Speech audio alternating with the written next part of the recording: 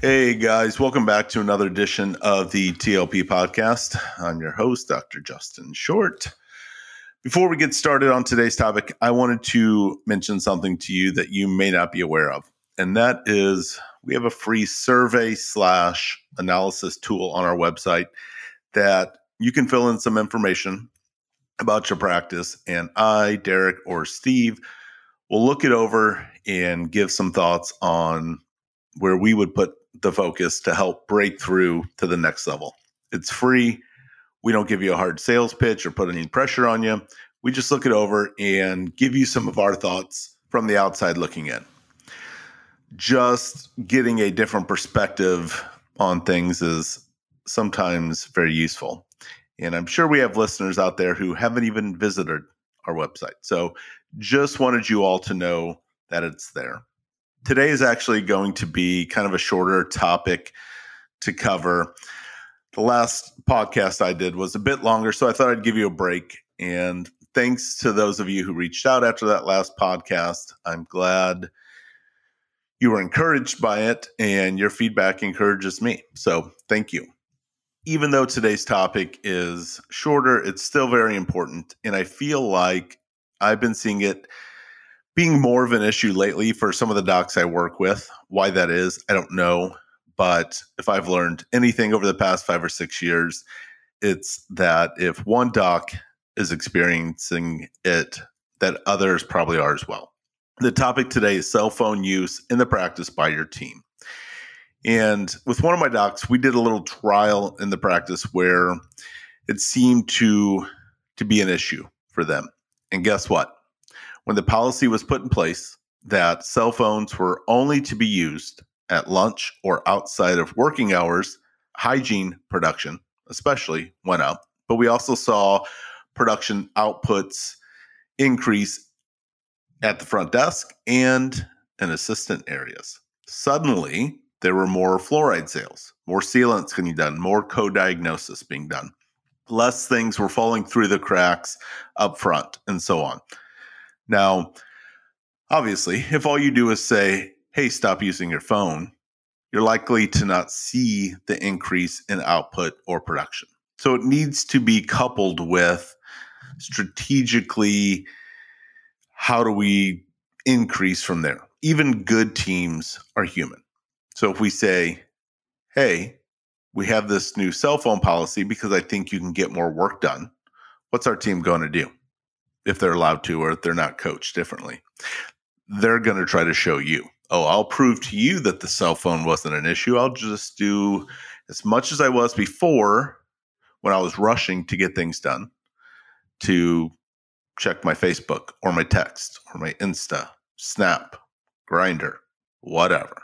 So what is a good cell phone policy? Well, just like I mentioned, I think it needs to be when the day starts, phones are put away, except for over lunch, and they need to be in a purse, a locker, the break room, wherever, not in the operatory with them or on the desk next to the computer up front. If they have an Apple Watch or something, I'd like it to be on airplane mode. And some of you thinking, what about my hygienist who says her guinea pig has epilepsy and she has to be on call at all times? Then I tell them that anytime there's a true emergency, their contacts, their family, whatever, are always welcome to call the office, and that person will be grabbed immediately, just like it happened in dental offices for the past 100 years before cell phones. Now, how do we get benefit? Again, I don't like to make an immediate cause and effect for the team, i.e. phones are put away so that we can have improvement in this area or that. Maybe you will want to do that, but I will go over the things I think need improvement. I'm just not going to make that hardline connection between cell phone usage. For example, I will mention the policy, the new policy, put it in place, and then either shortly thereafter or maybe even later in the same meeting, talk about areas that need to improve. Like, we're converting 25% of our fluoride sales, and it should be 60% plus. Let's go through our presentation. How are we presenting it? What's our verbiage? Are we doing it consistently? If a patient needs crown or fillings, is that only being co-diagnosed 30% of the time when you walk into the room? Why is that? How can I help you feel more confident in talking with patients about treatment or whatever needs to be done? Those are the questions you need to be asking your team.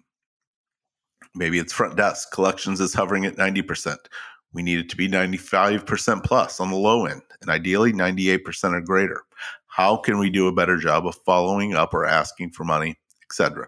These discussions could all have their own podcasts, and we've covered a lot of them before, but they're not the real focus here on this pod. Bottom line, your team using their phone during the workday is costing you money. It's costing your family money. And in some circumstances, it's holding you back in life. Sounds extreme, I know, but everything counts. Everything. And some of you right now, probably trying to convince yourself, it's not that big of an issue in my office. My team just does it a little bit. Maybe. But I will say, based on experience, cell phone usage is like cockroaches. If you know what's happening at all, just like if you see one roach, there's plenty more that you're not seeing. And bottom line, if you're seeing it at all, it's happening more than that. So just keep that in mind. And if you're trying to convince yourself of that, you've probably done it in other areas too, which need to be addressed. And let's be honest with ourselves. Nobody should have to encourage you to hold the highest possible standards for yourself and your business, nor should you expect them to. You have to have the balls to address it. Another reason why you get paid the big bucks. Fillings and crowns, they're easy. Holding people accountable, pushing your team when you know they're not going to like it, that's where you separate the men from the boys and the women from the girls. Leadership is a muscle that needs to be worked out, and this is one more way to do that. People are so used to others being indirect and fake that clear and direct communication appears like you're a jerk. You need to get over that.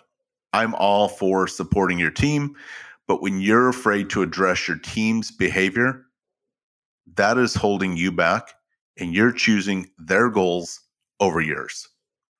If you're interested in finding out more how we can help you reach your highest potential, reach out to us at Justin, Steve, or Derek at thelifestylepractice.com. Till next time, peace. Sicker than your average, sicker than your average.